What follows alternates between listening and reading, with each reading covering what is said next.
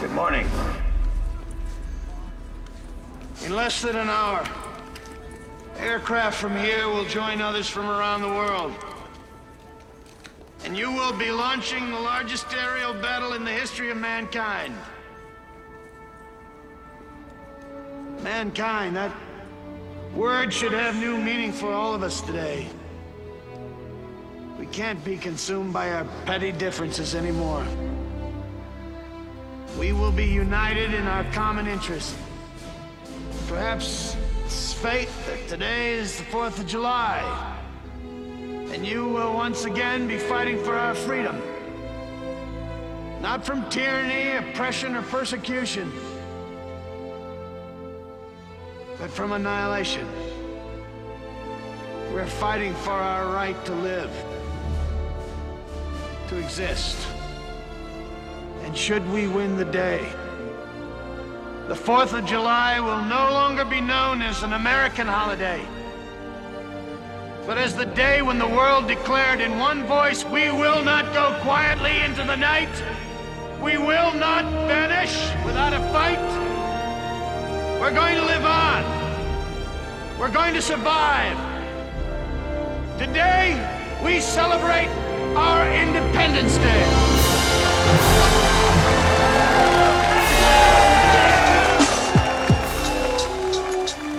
Brigham Young Money.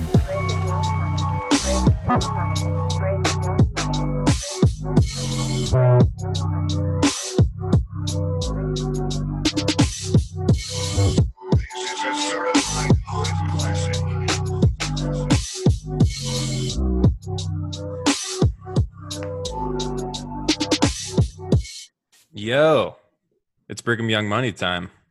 How's it going, boys? What up? It's what day is it? It's Independence Day. We did it. We made it. Matter what day year. it is. It doesn't matter what day it is, but I'm Kyle. Every day should be the 4th of July. I am Jordan. How you doing, everybody? It's your boy. It's Greg, a.k.a. Hydroxychloroquine Snyder. One of your all-timers, I think. When I launched the Zoom and I saw that pop up, I just loved that more than anything. Yeah, so we made it. We're doing a little bit of a bonus episode because it's 4th of July, and you know, it's the absolute greatest time to ever live in this country. This is the greatest country in the world, as we're told. And yeah, are you guys feeling extra patriotic today? I know things are just going swimmingly all over, so.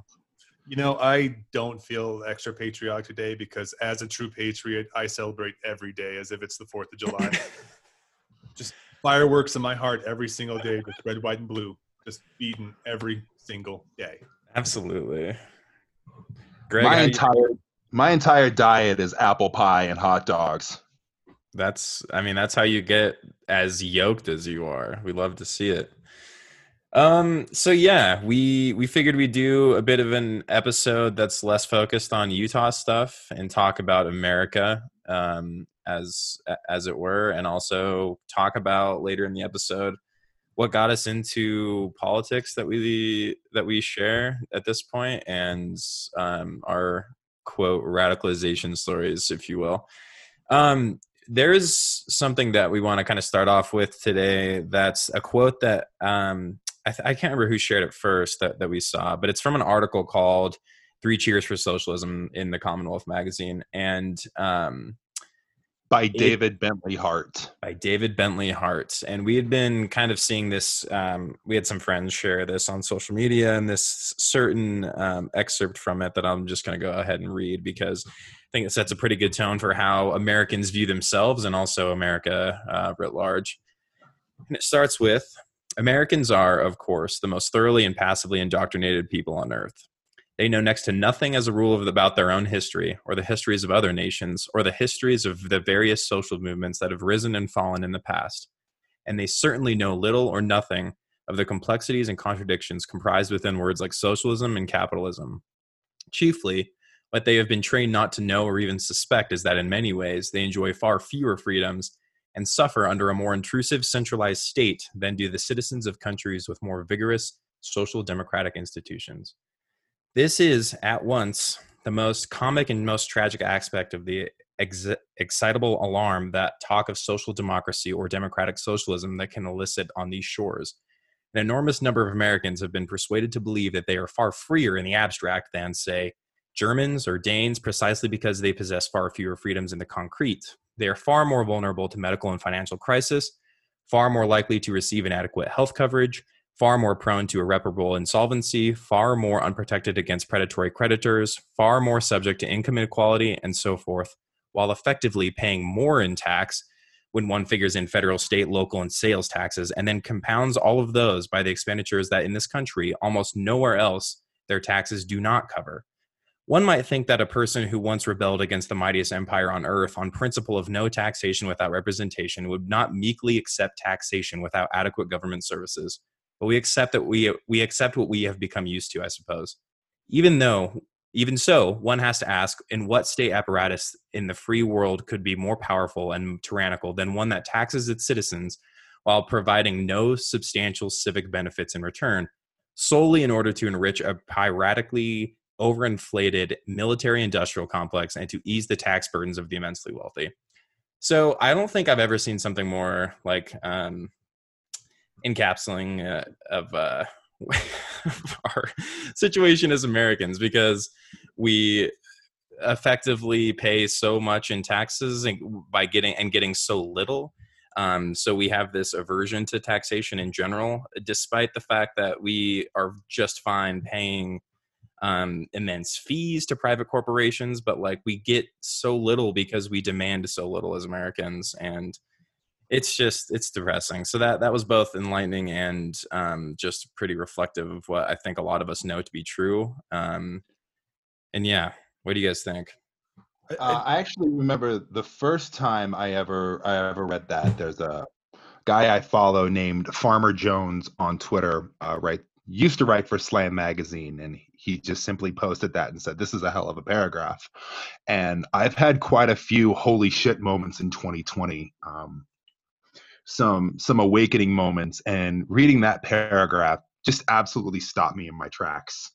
I think one of the things that really hit me, and that we've talked about in private, is kind of this cocktail of toxicity that a lot of Americans subscribe to. And the average American is both apathetic and ignorant to the country's history, while being just incredibly blindly patriotic and nationalistic. And when you combine those things, like I said, you get this toxic cocktail that just fuels ignorance, and we're seeing the fallback, the blowback of that going on right now in our country. Yeah, and it's I think it's also just a lack of like political education in general too, because trying to explain to most Americans what the idea of like positive and negative liberty is one of those things that just immediately has their lies just glance over. So just to let everyone know too, like positive liberty is you have the freedom to do something too. So that means that you're usually protected. You usually have a social safety net in place, so you're able to pursue options, things like that. And negative liberty is you have freedom from. So you have freedom from taxes, freedom from oppression, pretty much just more like a classical liberal approach to things. And we are essentially a negative freedom nation, because the only thing we have freedom from is from the government, but we're oppressed on every side by massively corporations, especially in the medical and pharmaceutical fields, because we have no control over any of those. So it's just a great time. Isn't America grand, everyone? It really is grand, man. And I think, and there's a lot in the discussion right now about, I mean, obviously the taxation without representation is such it's such a core fundamental thing we always think about when we think about our declaring of our independence. But we can't even get people on board to support statehood for DC, which is so funny, because the House just passed a bill to make DC a state, which obviously it's never going to pass the Senate. And we can't even get people to support giving poor people health care. I know. So we have that. We have so much taxation without representation, especially when you think about like mass incarceration, where all of these people in prisons count for populations generally, and they're mostly centered in like red areas. And those people cannot vote while in prison, but they count for numbers for representation. So Yeah, we have so many. Sorry, political continue. games within this country when it comes to especially like the incarceral state just makes it seem like the entire government is like built like a carnival. It's every single like electoral step is like trying to knock over the milk cans on the stand that's 20 yards away and one of them's glued down. Mm-hmm. Yeah. Anyway, so happy 4th of July, everyone. We did it. We made it. Everyone's shooting off the fireworks. We're all celebrating our freedom. We're all realizing that on July 4th, 1776, we all became instantly free, and there were no problems with any sort of freedoms after that. At least that's what I learned from Ben McAdams' video on this, where we achieved justice for all on July 4th, 1776. Guys, since we're talking about taxation without representation, I just want you all to remember that freedom costs $1.05. It really does. Freedom isn't free, man. So let's talk about this holiday. Let's talk about the pageantry. Let's talk about the nationalism. Let's talk about all of those things, because that's pretty good. That sums it up pretty high. But yeah, so I mean, there is no like greater like symbol of this country's the way we celebrate our nationalism and patriotic nature through just blowing up a bunch of shit, shooting off the fireworks, wearing the colors and saying America or whatever. America, I think that's how you say it.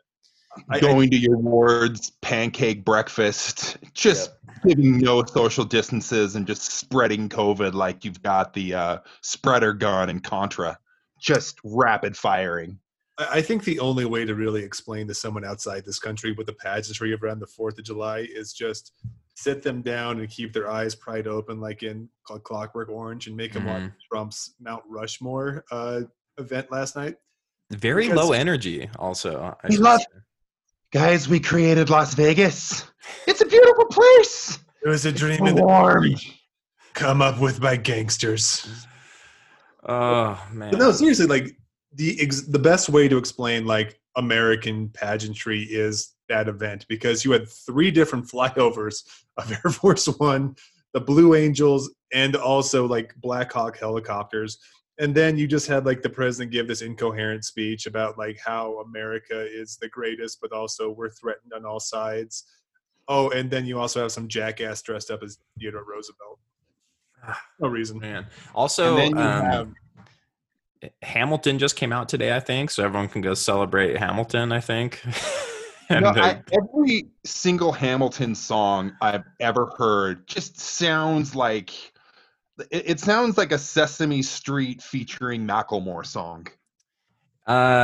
Tim Kaine in the membrane.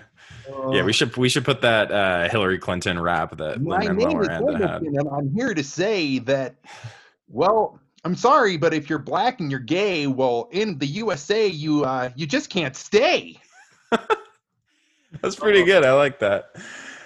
Oh, man. Yeah, so it is fun with Hamilton, too, because a lot of people just love to glance over that he was a slave trader. Yeah. Well, he escaped because he was in an area. He was born in the Caribbean. Is that right? And I think he was born in Barbados. And he escaped because he was like too pro-slavery or something. And also, I mean, there's a lot of stuff that's like the obsession of Hamilton is really weird. Especially it was just like among all of it was like a bipartisan love for like all of our elites. They all just thought it was just so great, which, if there's like something bipartisan with that level of people that they're all agreeing on is probably bad. And yeah. Well, liberals need something new now since J.K. Rowling has just decided to become a full TERF. Oh. Dude, that reminds me. I was reading this article. I was talking about Hamilton, and they were talking about how in the BuzzFeed Slack group, they had a Hamilton channel, and the people that worked at BuzzFeed that were in the Hamilton channel on Slack were arguing about which house each member of Hamilton would be in the Harry Potter universe. So there's some super cursed energy for you. I don't know about you guys, but I'm ready to die. Yeah, Come it's bad. outside. It's bad. If the Reaper's around, please, I'm at my house right now. Just come here with your sickle. I'm ready to go. Just let the Dementor come and just suck my soul out now, because I'm ready. I will say this though, just to give credit where it's due. At least Hamilton is better than the fucking Jon Stewart movie. Oh my lord, no. dude! Don't watch that. Don't watch that bad stuff. Oh, if you want full brain poisoning, watch that movie. Yeah, if you want your brain to just leak out through your nose. Yeah, Jon Stewart. I'm just glad that Jon Stewart came out of his 10-year coma, so that's good for him. He's been out of the game for a while, I'm glad he's recovered from his coma, though. That was scary for a while. Didn't think he was gonna pull through. Yeah, that's pretty bleak stuff. Okay, so when we talk about 4th of July and celebrating it, like obviously we were all raised, you're raised just doing fireworks on the 4th of July with your friends and your family, and the fireworks and the food, the apple pie and all that stuff. And all of that is pretty innocuous on its own, like at least the way that we're all raised to believe it is. And I'm sure you guys all had like a similar upbringing, I assume, thinking that quite literally it's pretty harmless, aside from the insane fires that the fireworks start. Getting together just with friends and family and having a barbecue, and thinking you're just celebrating the greatness of our country. But I think that that patriotic spirit that is so heavily ingrained in all of us, from the earliest of ages, is used very very cynically against our people. And it's very I'm trying to think of the right word, but it's not as innocent as like it would seem, and that same spirit is used to drum up support for really horrific things that this country has done, and used to help make people turn a blind eye towards some of the actions of this country that still sees itself as the good guys because of World War II. And like basically that's it. Like we are grasping to an identity of like we fought the bad guys in World War II, so by definition we are the world's good police here to solve the world's problems. And that patriotic spirit that we all are raised with, and stemming from just the fireworks and the barbecues and celebrating Independence Day, but going up to how much money the Pentagon spends on these big displays of power and the ability to destroy, like with NFL football games or any sports games, when they fly the jets over and the fireworks and the armed service members down on the field, like all of this is very intentional. It's fast food. Yes, it absolutely is. It's designed to make you feel good for a short amount of time, and it just fuels that apathy and ignorance in the form of nationalism that we talked about. Yep. Yeah, and Jordan, I'm curious. It's designed to make you feel proud. Yeah. It's designed to pump up your chest, and it's designed to subdue. It absolutely is. So that you don't think another way, because it grooms you is what it is. It's grooming, and it happens from the time you exit the womb. I mean, Americans are some of the most indoctrinated and propagandized people on earth, and that is Exhibit A. Yeah, Jordan, as our resident troop, give us your thoughts. Well, you guys remember the 4th of July when we were kids or younger, like pre 9/11, essentially. Yeah, you would go to the park, you'd see the fireworks, you'd go home, and PBS would have the Boston Pops on or something, like especially just like non-harmful. It's fine. But ever since 9/11, we have just ingrained everything American into the troops to the point where it's absolutely harmful to have any sort of discourse about the role of the military or the role of America's foreign policy anywhere, because it's just all been wrapped around the flag no matter what. And that's where like the criticism like Colin Kaepernick comes from too, is because we've wrapped everything into being about the troops, that any sort of protest, even if it has nothing to do with the troops, is immediately guided towards the troops. It's horrible. Yeah, there's not a very like a much greater example of how poisoned that discourse really is than the Colin Kaepernick thing, because he's like, okay, I want to protest police brutality in the Black community. How should I do that? I'm going to ask a literal troop how I can do that. And he said, oh, it would, like, if you knelt during the anthem, like, that would be respectful, because kneeling is generally shown as a sign of respect. So he does this, and just it brings out like the absolute worst of every single person ever. He's not only is he disrespecting the flag and the country, he's disrespecting the troops somehow, because he's kneeling during the anthem, which somehow becomes like he hates the National Guard and the Army and the Marines. Like, I don't know how that connection is made, but because everything is so ingrained, I mean, as you mentioned, after 9/11, a lot of the stuff started before and during the Iraq War, when like public support was so low for that war, but they did everything anyway. There were millions We of all people remember protesting. what happened to the Dixie Chicks, right? Yes. Justice for Dixie Chicks, because they were completely blackballed for simply speaking out against George W. Bush and the Iraq War. And They are just the Chicks now. Are they really? Yeah, they dropped Dixie from the name. Okay. Because, you know. Yeah. Yeah, Well, yeah, that sounds about right. So, yeah. So, I mean, so they, like, the Pentagon, and our country decided they needed to heavily invest in these big, grandiose displays of American power and patriotism, because the next time, or even during that time, like, if you didn't buy into what America was doing overseas, or still don't, and are critical of like what we're doing with our military, then you hate America and you hate this country, and you're like hate the troops, and you're disrespecting the troops. And that's what a lot of this comes down to, that poisonous discourse where you can't, like, being critical of what our military doesn't mean that you hate your neighbors because they're American, or you hate everything. It's just like life matters outside of this country too, and this country acts like it doesn't. No, So, Right. We ingrain everything- military into everything, to the point that everything is about the military, especially sports. Sports is the worst offender of it all too. Because I believe like it was 2015 that a Senate investigation came out and found that the Department of Defense was paying $9 million to sports leagues just to have patriotic displays at their arenas. So Yeah. every single time you see like a welcome home to the troop with some guy who just got back from Afghanistan, or a flyover, or you see recruits taking the oath of enlistment on the field, that's because the Department of Defense ponied up the money for it. but at least they're keeping us safe, you know? And it seems like, and correct me wrong, but it also seems in a post 9/11 world that even though we love to hear both sides in America, you can't do that when it comes to actually critiquing America, No. as if this country is above any sort of criticism. And that if you do criticize, somehow that is construed as hating America. Yeah. Yeah. And yeah, or it's like seen as like treasonous or something. It's really fucking bad.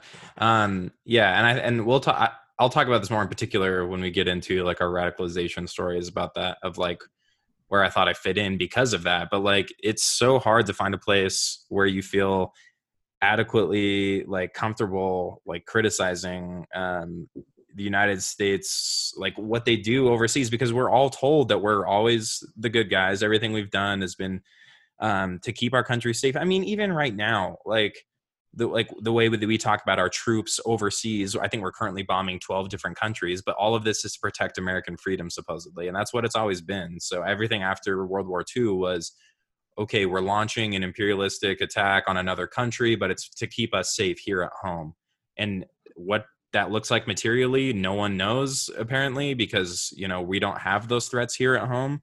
But not only that, so not only is that just a huge lie, but we are the American belief that like no other countries exist like autonomously and have their own strategic and political goals, and that nothing we do will ever come back to haunt us. So when we think about like what led up to the war in Iraq or 9/11 before that, like we had spent an entire half of a century fucking around in the Middle East, in particular with Iran and Iraq. And then all of a sudden we're supposed to believe that like, oh no, they like 9/11 happened just because they specifically hate American freedom. So now we have to launch all of these wars to protect that American freedom. there's this like weird that American exceptionalism where we always think we are on the right side, despite lots of evidence pointing to the fact that we are not. And we don't learn about like almost any of these things. I highly doubt the kids right like in school now learn about like the Iraq War and what we actually did. I mean, I can't imagine that's on the curriculum. We don't even talk about Yeah. the bad things we did in even our good periods too. Like Right. we can talk about the Civil War and how the Union Army was going down south and freeing slaves, but also at the same point too, they were conducting a genocide out west. We can also talk about World War II, how the United States was fighting against fascism abroad, but at the same point too, locking up Japanese and also carrying out subversion of any sort of civil rights movements here as well. We don't talk about how all the bad things that we've ever done is because discussing our history in nuanced terms is essentially treason to like half the country. And it's also an indictment on just the ugly history of America. It really is.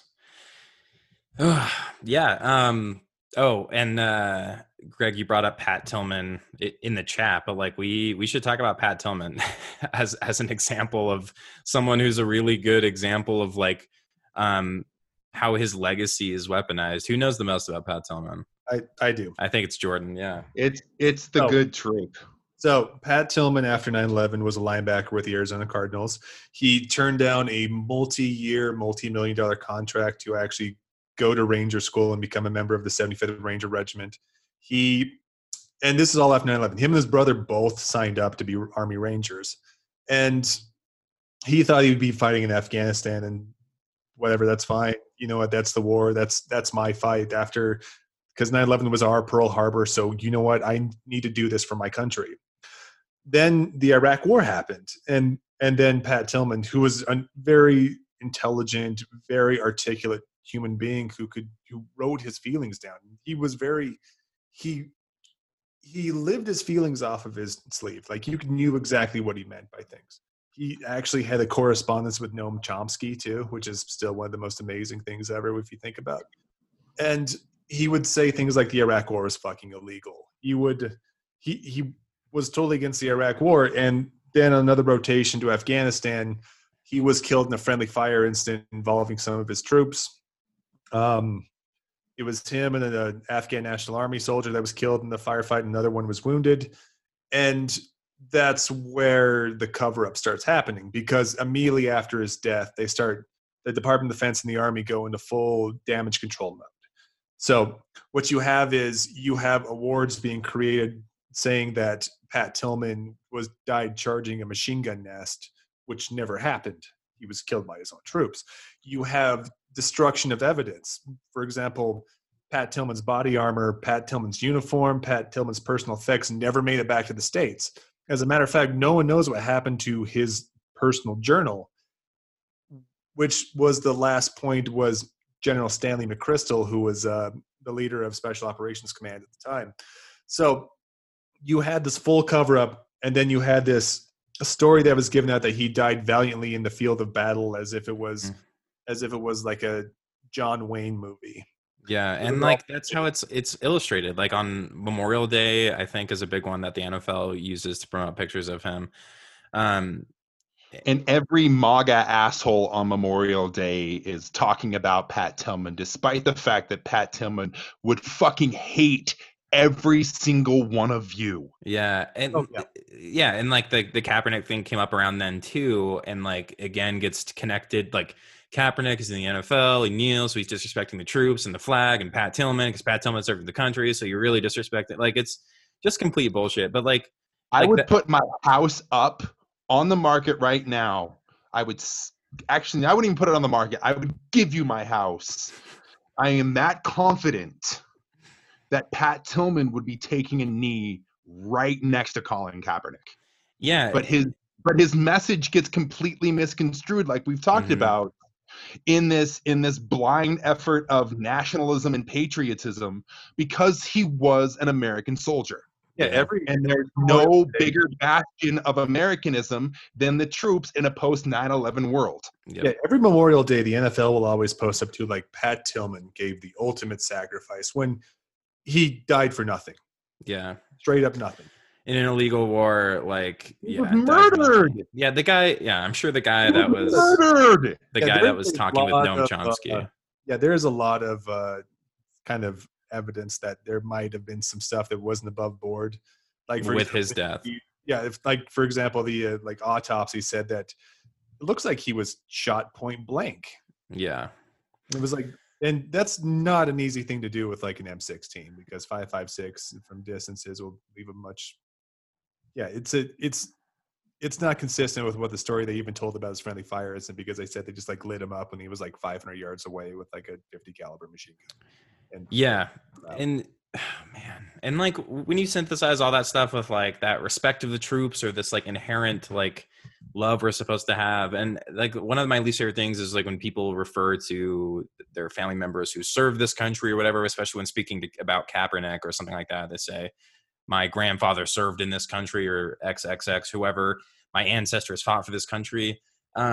Completely ignoring the fact about how many black people served this country despite being legally second-class citizens or literal slaves at different points of this country. So when we think about actual independence, yeah, like we had an Independence Day away from Britain, but for a large chunk of our population here, they were still or were slaves for centuries after that. So like independence wasn't gained simply by declaring away from Britain for the majority or for plurality of Americans. Like that was still had to yet to be earned through the Civil War, and then another century of living as second class citizens in this country. So black people had to fight for this country too, despite having no rights given by this country.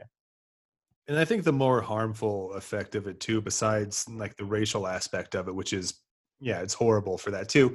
But in our current discourse as well, I think the sort of praise that we gave to the security apparatus, the troops and the police have created this toxic culture that just fully manifests within the military and the police. Yeah. Like that's why you'll see like military people now wearing like 9-line apparel ones too. Like every war criminal that goes on to Fox News is somehow wearing a 9 Lines apparel t-shirt. Or you'll see a Grunt Style or Ranger Up or any of these like vet bro companies that creates like t-shirts that just say like, stomp my flag, I'll stomp your ass. Yep. And it's American fascism at its finest too. It's pretty much the standard, you don't love it to get out. And yeah, that jingoism is so gross. So, yeah, let's talk about the culture of that whole thing, because despite us like striving for a more perfect union, mind you. I know there's something so weird like the whole point of being an American is to try to make things better. But the second that we try to do so, we're told to leave. Exactly. It's the Matt Boers comic. Yeah. That we should improve society somewhat. And then Mr. Gotcha pulls up and is like, oh, well, I see that you participate in society. While being critical of it. No, it really is. How can you, so like when you say make America great again, that implies that it's not good right now. But then if you point out the things that are not good about it, then you immediately are automatically hating the country and you should leave or go back to where you came from if you're an immigrant. Like, right, but that whole idea just fits in this very, very small box, and anything outside of that is treasonous. Also, the liberal idea of Hillary Clinton saying America is already great. Don't do that. Continue to be critical of this country. Do not just pretend like things are good because Trumpers are saying things are bad. You mean that every single thing in this world that wasn't a good idea? Yeah. But seriously, every single thing in this world, if you want to grow, you have to be critical and pinpoint your mistakes. Exactly. Because otherwise, I talk about this a lot, especially when I used to coach basketball and football. What I would tell my kids is, I'm fine with mistakes. You can make mistakes. Making mistakes are human. But if you continue to make the same mistakes over and over and over again, that's a problem. And one thing that I cannot accept are problems. And that, in my opinion, encompasses what's wrong with America. Is America keeps making the same mistakes over and over again, but there's no tolerance to fix that. And if you point that out, then you're the one in the wrong, because you're going against your country and you're unpatriotic and you hate the troops and you hate the Stars and Stripes. It's horseshit. Yeah, that whole idea of like on being unable to be critical of something that you care about. I mean, like, yeah, people, if people say they care about America, I mean, this is all of our homes. We've grown up here, we've lived here, and we have a stake in it. And if we want to make it better, we have to be critical of the things that are making it bad. And we can't just ignore problems. We can't pretend like there's no legacy of slavery in this country and the impact that that's had on real people's lives today, or like our imperialism, or our imperialist project that is continuing now. And we see with like our troops still being present in places like Afghanistan, despite the fact that we know, as of the Afghanistan papers that were released in 2018, that the entire thing is complete bullshit, and we've been lying just to maintain a presence there. And like but it doesn't matter, just because they're still out there protecting our freedoms. And that culture piece that you guys mentioned is a huge part of it, whether it's clothing or local companies like Black Rifle Coffee. Because I think Greg knows a lot about Black Rifle Coffee. I'm gonna pass the torch over to Jordan to give an intro, and then I'm a cook because I got thoughts. Hey, all right, let's go. Tell us about Black Rifle Coffee, Jordan. So Black Rifle Coffee is a coffee company that, I guess, just repackages it here. There's no coffee plants in Utah, so I have no idea what they're actually going to create from that. But they're a veteran-based company, which means that they're just incredibly just annoying in the way that they talk about their product, because it's always just has to have like fun veteran names, and like even things that don't even make sense too. Like they have to put like gun names and everything. Like they have like a brand that's like called like Silencer's Secret or something like that. It makes no sense for a coffee brand, but at least they got the alliteration down. I mean, that's just good marketing. Oh yeah, they got the alliteration down, which is nice. And also, like, I don't know if you really want to have anything that has SS on your coffee, but whatever. But yeah, that's oh my goddamn. But also they also love to just like bring gun culture into coffee, because the one thing I love to when I sit down with a nice cup of hot coffee in the morning too is also have it right next to my AR-15, because coffee might make me high strung, but at least I'm ready to, I don't know, fend off a motorcycle gang or something. I don't know. Absolutely. You don't need that for breakfast. Oh man. So, as people who know me know that I fancy myself of a bit of a marketing and branding expert. Been in the industry for a long time, won a few awards, a Webby, no big deal. And I have done a bit of a deep dive and some research into Black Rifle Coffee, and I really feel like they're not hitting the mark when it comes to their target demographic. And a lot of it has to do with their name, Black Rifle Coffee. I mean, I get it. It's tough. It's somewhat cool. It's provocative. But I really think there needs to be a rebrand and a rename to Let Me See My Kids Coffee. And what I mean by that is every single person who buys Black Rifle Coffee has a name like fucking Braxton or Brock. They have a closet full of Under Armour clothes.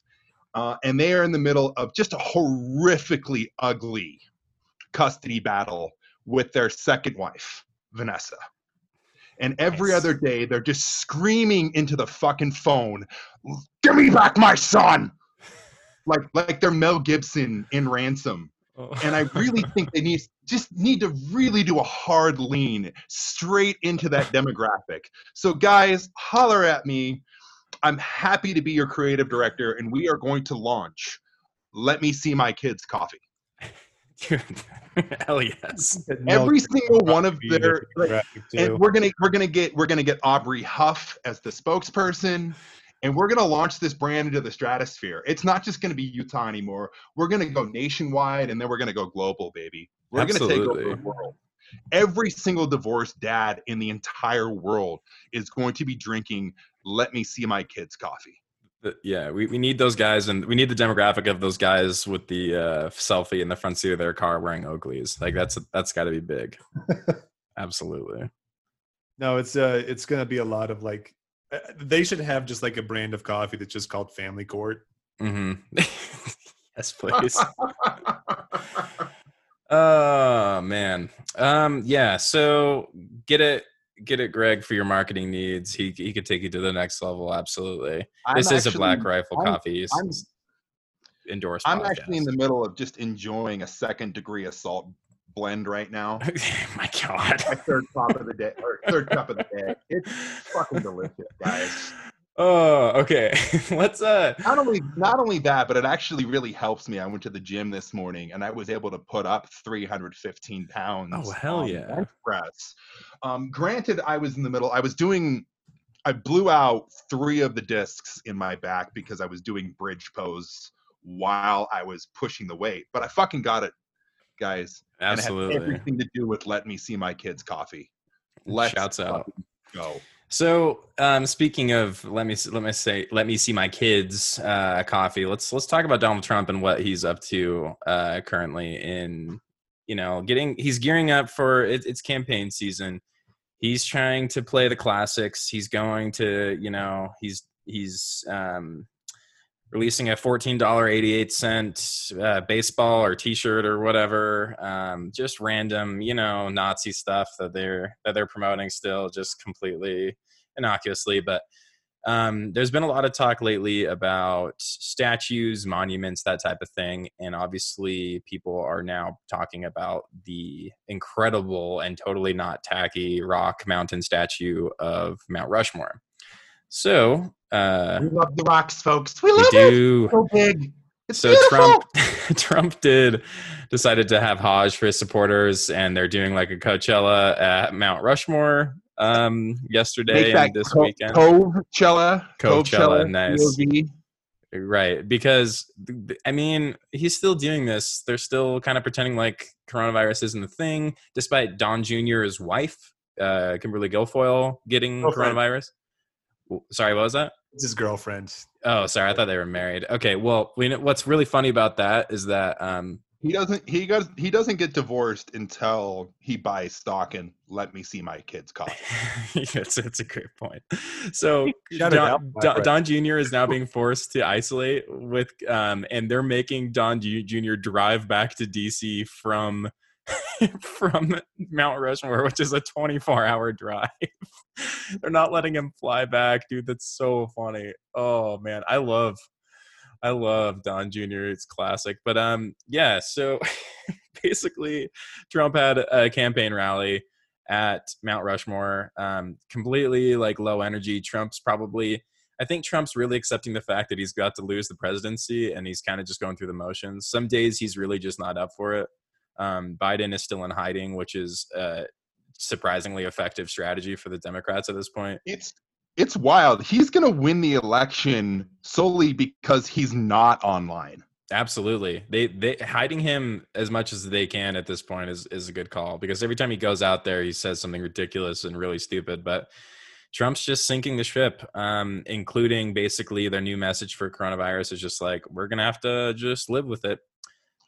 Because they've completely given up. So just straight punted in the middle of a global pandemic. Yeah. And speaking of not being online and in hiding, we may not have gotten the Bernie candidacy, the Bernie presidency, but what we are going to get is the weekend at Bernie's presidency. We absolutely are. That man is not fit to do anything. Bless his old ass. Eulogizing for a white separatist and nationalist heart. Yeah, so Coachella took place at Mount Rushmore this weekend. Trump has all of his fans out there who are waiting for quite some time to just go sit very closely amongst each other. He gave his stump speeches, whatever that even is at this point, just kind of ranting about the fake news and all that. Yeah, what are you guys thinking about old Trump at this stage in the game? This is just like the perfect like metaphor for death of empire. Just a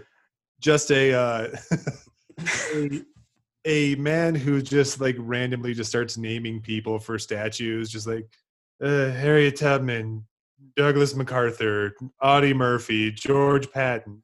Just names that for like an hour, and then just in front of like a gaudy monument, just to yeah. It's the perfect. What, guys?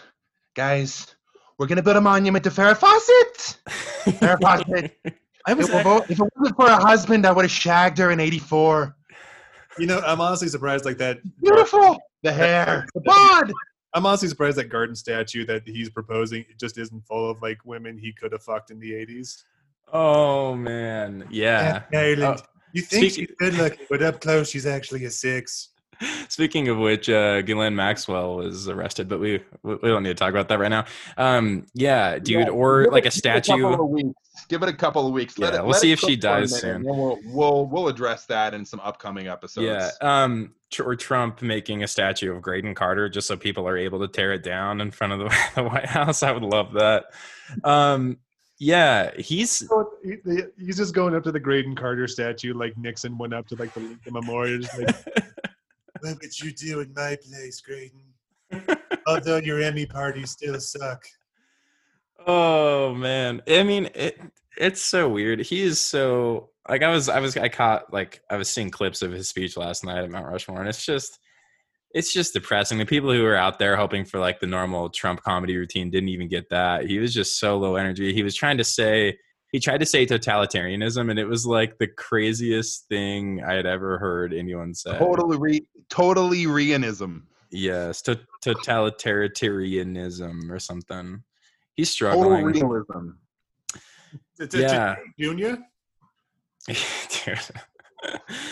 Poor guy. So he's gonna lose. Not poor guy. Fuck him. I know, absolutely fuck him. But I think it's hilarious to force him to go through these motions at this point, even though they got to know things are looking really bleak for him, and he's gonna lose. So, leading into the fact that we need to have a debate between Trump and Biden, and we need to get these men one-on-one, mano-a-mano, see who has the mental fortitude to take the other down. And like, you know, both teams are going to be drugging up their both teams are going to be drugging up their fighters with every stimulant they can and just like putting them out there. Like when the last time Biden debated Bernie, he was like out of commission for like 2 weeks because of all the things they pumped into that guy. So getting ready for the Biden is going to be like the scene in Scarface. Yes. He just plops his head on the desk and a mountain of cocaine, except it's not going to be cocaine. It's just going to be straight adrenochrome.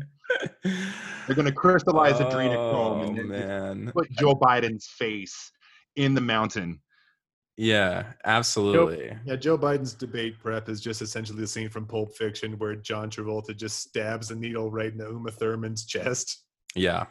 I say goddamn. Yeah, my God, dude, it's gonna be so crazy. I really hope we get one debate. I don't know what it's gonna be like, or what the format is, but man. And you know what? Even if we don't get that, like, just give me the fucking Suns debate. We need the Suns debate more than anything. Give me Donald Trump Jr. versus Hunter Biden. I have never wanted anything more in my entire life.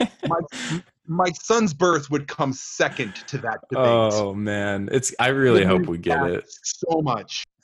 Only if they leave like a massive amount of crack cocaine in Hunter's dressing room beforehand too, because I want to see manic Hunter Biden. Absolutely, yeah, man, it's gonna be so great. I can't wait. Assuming we actually get that, which we probably won't, but whatever. Yeah. So Trump stuff. We got Biden saving the day. Let's talk why we're here. Radicalization stories. Who wants to lead us off? You know, I'll go first. Okay. You know, we talked about this earlier too, just because like we thought that since it's the 4th of July, it'd be a good idea to talk about like what brought us to where we are now.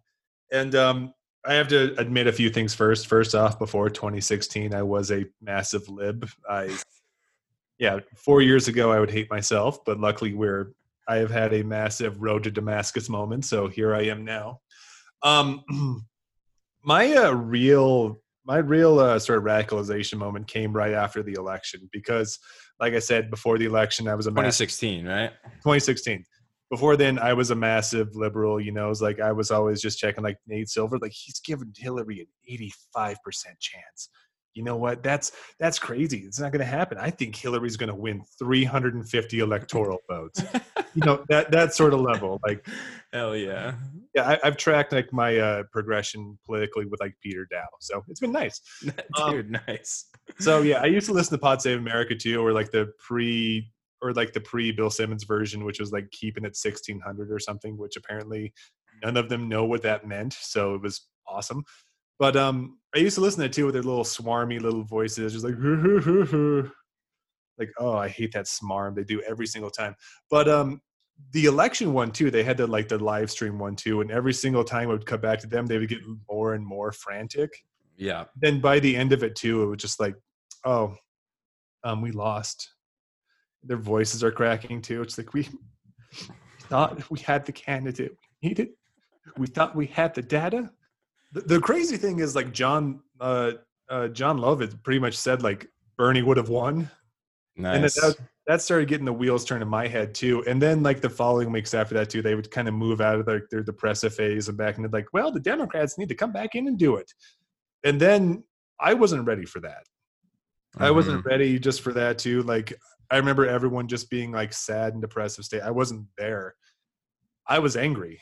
Like, I was angry because I felt like I had been lied to the entire time. I felt like I was misled with what the Democratic Party was doing, what the Democratic Party had, what their competence was.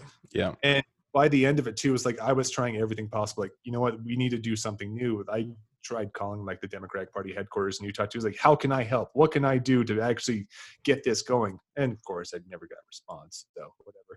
And then I started listening to Chapo as well, just because like, well, I guess I can listen to this too. I started with the post-election one too. And Nice. their anger matched my anger. And then from there, it was just kind of took me in that direction too, because it was less and less Pod Save America bullshit and more like Chapo sort of, we need to organize ourselves because no political party is going to help us in that one. And that just took me along my line. And now I stand before you, the proud socialist I am. Nice. Yeah, I mean, that's pretty understandable. I think I would hope to think a lot of people found themselves in a similar situation after 2016 because they, like, Hillary had all the credentials, she had the experience, she was like the candidate that was like the most qualified candidate of all time. Yes, absolutely. And you know, what's the most frustrating thing is how little introspection the Democratic Party has done since then, really. And that no one really learned the lesson. A lot of things came along after that, like blaming Russia for what happened, blaming, who else did they blame? Well, the Bernie bros, obviously. Yeah, even though, like, again, Jill Stein and people, Susan Sarandon. Yes, the people being completely unable to criticize the thing that they care about, like, and actually have critiques about why certain outcomes happens. I'll go next if that's cool. So grew up here in Utah to a pretty conservative family. I think like most people that grew up here. But like in my early teens, mid-teens, felt very strongly about the fight for marriage equality and gay marriage in this country. And I think that's when I first started to realize I wasn't like, I mean, I just thought, you know, at this point, like Democrats are bad or Republicans are better, probably. I don't really remember what I thought it was like when I was like a kid, but I just know like my family, they were Republicans and I liked my family. So throughout my teens, marriage equality was like a big issue for me. Got in a lot of arguments with family members about that. And then also the war on drugs was pretty big for me. I saw like influence of drugs in a lot of people's lives like around me. And the criminalization of that type of thing and how I very clearly saw that it didn't actually end up helping anyone. So yeah, that led to me thinking I was some sort of like libertarian. And then as I became more conscious during this time period, like this is during the Obama presidency, I became very anti-war as well.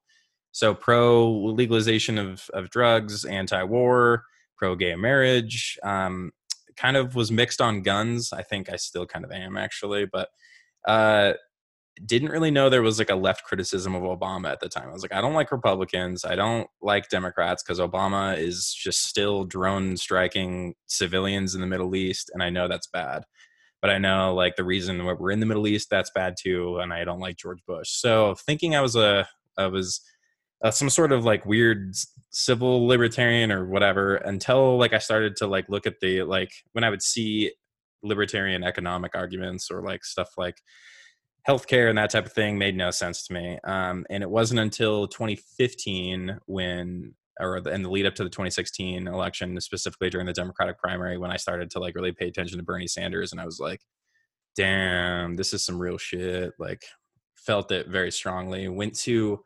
the Bernie rally in 2016. And well, at least I tried to, but there were so many people that like I didn't even get in, because there were like nearly 20,000 people at This Is the Place to see Bernie Sanders in 2016 on the same day as a Trump rally, where they held the Trump rally in a place where we used to have middle school dance parties, which is funny. So went to the Trump protest outside after, and really got very invested in the Bernie campaign. And it wasn't until like, and around the same time, I started to have a lot of my own like struggles with our healthcare system, not realizing I was still under the age of 26. I think at this time I was 23 or 24, and didn't really have to deal with the healthcare system in a very personal way, just because I had insurance through my parents and they kind of dealt with a lot of the stuff and I was super healthy.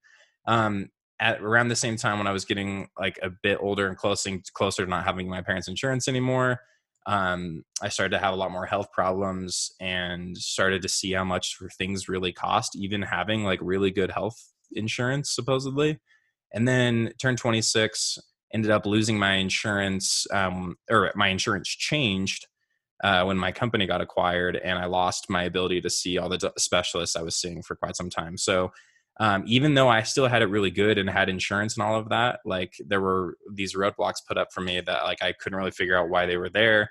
Was realizing how much stuff actually cost, and could not start to like started to understand like how impossible it is for like people who are far less fortunate than I am to survive in this system. Seeing how much people pay for their premiums, their deductible, all that stuff. Like healthcare is one of like the greatest stains on this country, that affects like the poor and working people, disproportionately made up of brown and black people, far more. So like, and you're seeing right now with like coronavirus, so like the communities that are hit harder, the majority or the disproportionate amount of deaths that black and brown people make up for coronavirus, like all these things are certainly connected. Our healthcare system is so fucking broken.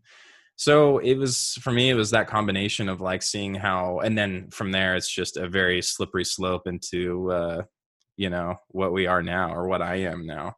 And you start to become a lot more critical. Your eyes get a lot more opened, and you become a lot more critical of every aspect of society, not just healthcare and the things that affect me directly, but like the things that, have continued this. It's not even status quo when things have been getting so materially worse for people for decades.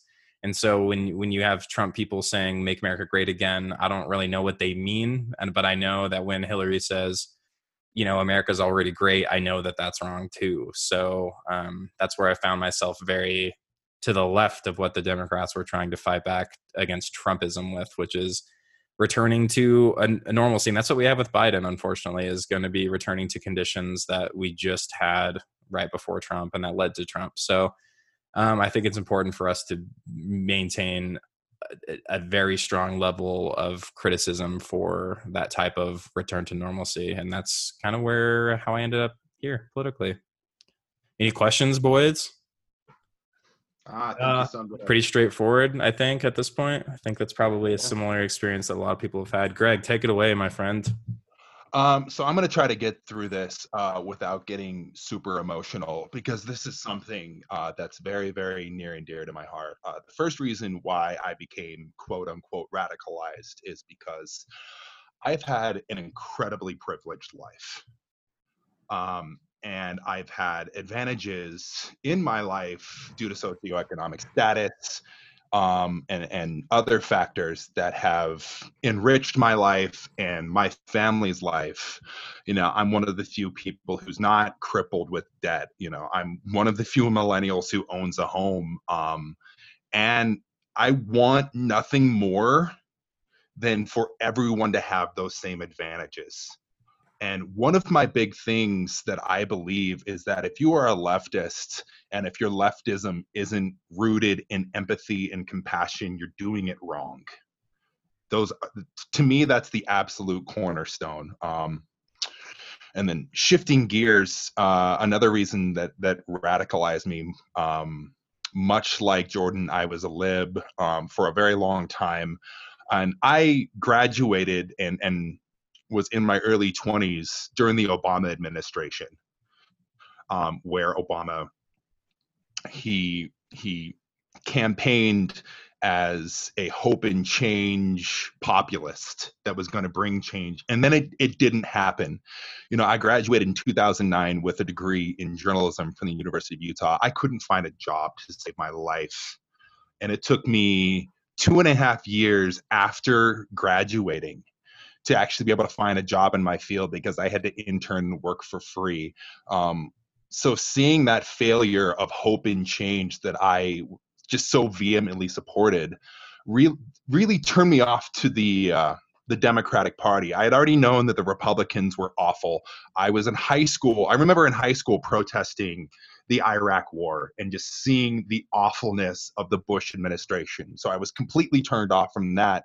And then we had Obama, who just, to me, seemed like that perfect, that beacon of freedom, that hope and change that we need. And that just turned out to be nothing more than one gigantic disappointment. So I found myself without a home in a two-party system.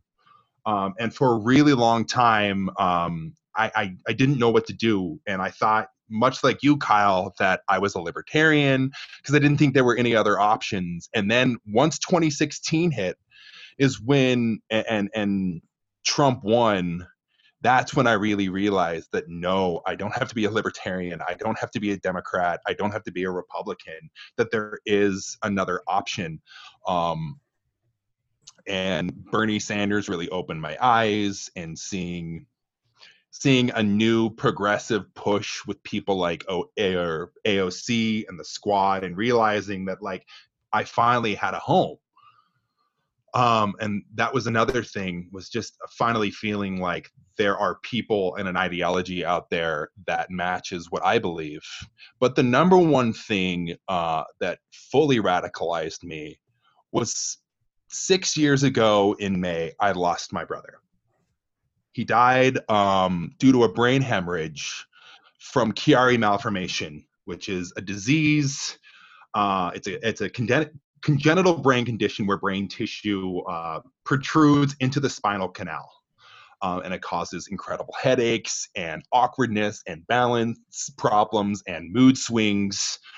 And my brother died when he was 32 years old. His first surgery was when he was 17. And in those 15 years, he had 22 brain surgeries. And due to those brain surgeries, he also developed a condition called hydrocephalus, which is water on the brain, which caused even more headaches. So I saw my brother in that decade and a half absolutely suffer. He couldn't have a job. He could barely maintain a family. And I saw firsthand the horrors of the healthcare system. I saw him be turned away by doctors who refused to operate on him because of liability. And I saw healthcare providers who refused to provide him insurance because he was too much of a risk. And I saw his medical bills grow from the hundreds to the thousands to the tens of thousands to the hundreds of thousands to the millions. By the time my brother died, he had racked up millions with an M of medical bills that he wasn't able to pay. And during these last 6 years, I've tried to do quite a bit of introspection, and I just simply cannot respect a healthcare system that exploits and targets and demonizes the most vulnerable in our society. And there is not a single person in this world that I miss more than my brother. The very last thing I ever told my brother was, "I love you." And it's those words that still to this day just it just tears me apart, and I cannot support a system that does that. And we have Republicans and Democrats that prop this system up. And as far as they prop the system up and then make little tiny reforms and thinking they're saving the world. Exactly. Though, and I can't do it. I've witnessed it firsthand, and my brother is simply one example of millions of people who have been fucked over by this system. So I choose a different path, and I will be an advocate for Medicare for all for the rest of my life. Yeah, I think that's like the center point that you mentioned, like the cornerstone of like our politics is like the empathy and solidarity for other people, because like despite like having advantages that like the three of us have had that many other people don't have, like it can like we didn't do anything special to be able to deserve like we just were born at the right time in the right place, but all the people that don't have those same privileges as us suffer even worse, and for no reason other than the fact that our system is designed that way. Like yeah, it's just abhorrent. So like when we think about celebrating America for what it is, like we need to look at what it is and the systems and these structures that we have that other countries don't have to suffer with. Like I just saw somebody arguing on Twitter, like being critical, like you don't think America, like it was on Jazz Twitter, there was someone responding like, oh, you don't think like the United States is the best country in the world, like name a better country. Like one, I don't even know what that means, but two,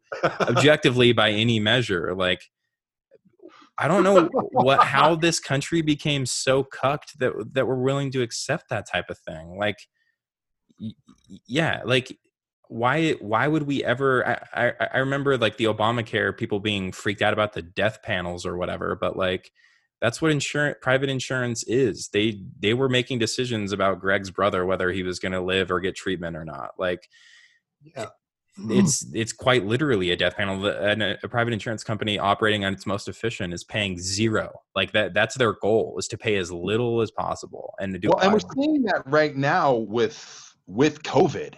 Yeah. You're seeing this hospital system that is not built to serve the American need and to serve the American public. It is built to serve the owners, the CEOs, the executives of these insurance companies.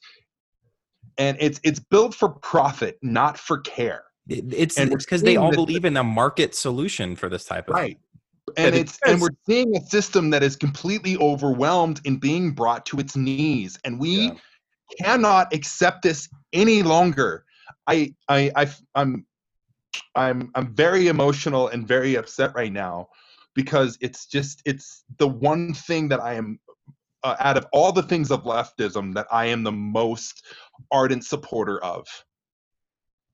Did you guys see that sliding scale that Arizona came out with that pretty much just said that if you have a certain level of quality of life, they can pretty much just pull the plug on you? Yeah. It's quite literally like ethnic and class cleansing, like what's happening right now with coronavirus. And it's the same strategy we use towards the homeless and the poor idiot. It's like the only difference between us and like a genocidal state is we just put it on slow-mo. Mm-hmm. We really don't care about them. Like we don't.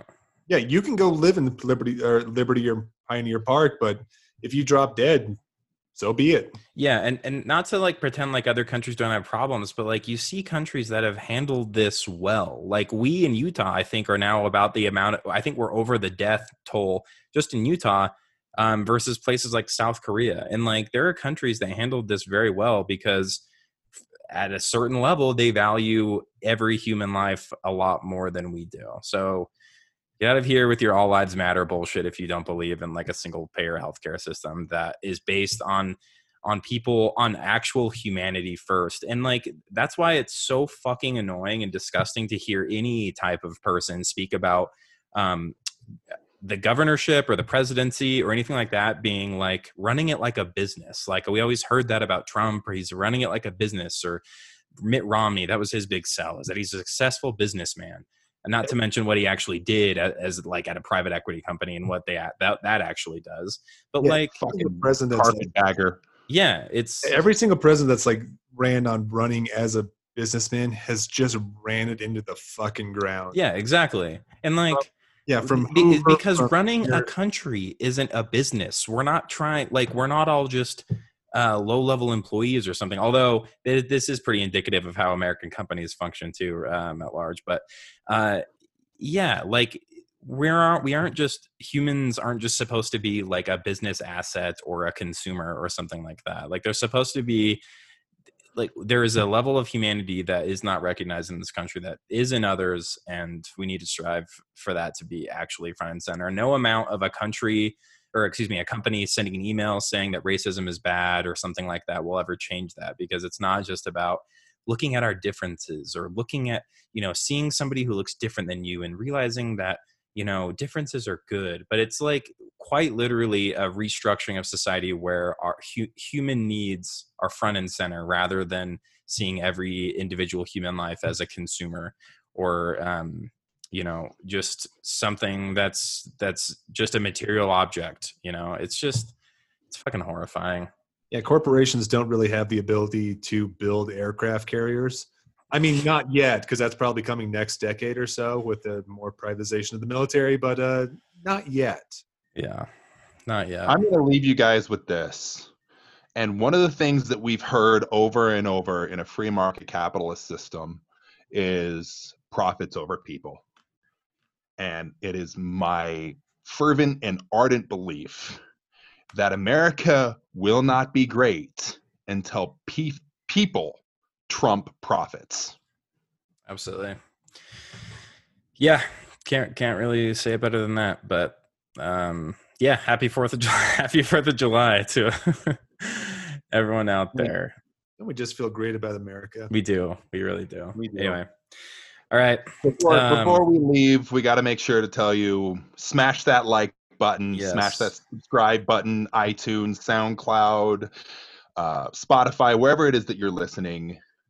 Leave a review. Like I said, smash those buttons. Follow us on Twitter at Calypso, at Johnny_UT, at GI Joey Jojo, at BY Money Pod. And take care of each other, guys. Oh yeah. Happy 4th of July. Bye. Thanks, folks.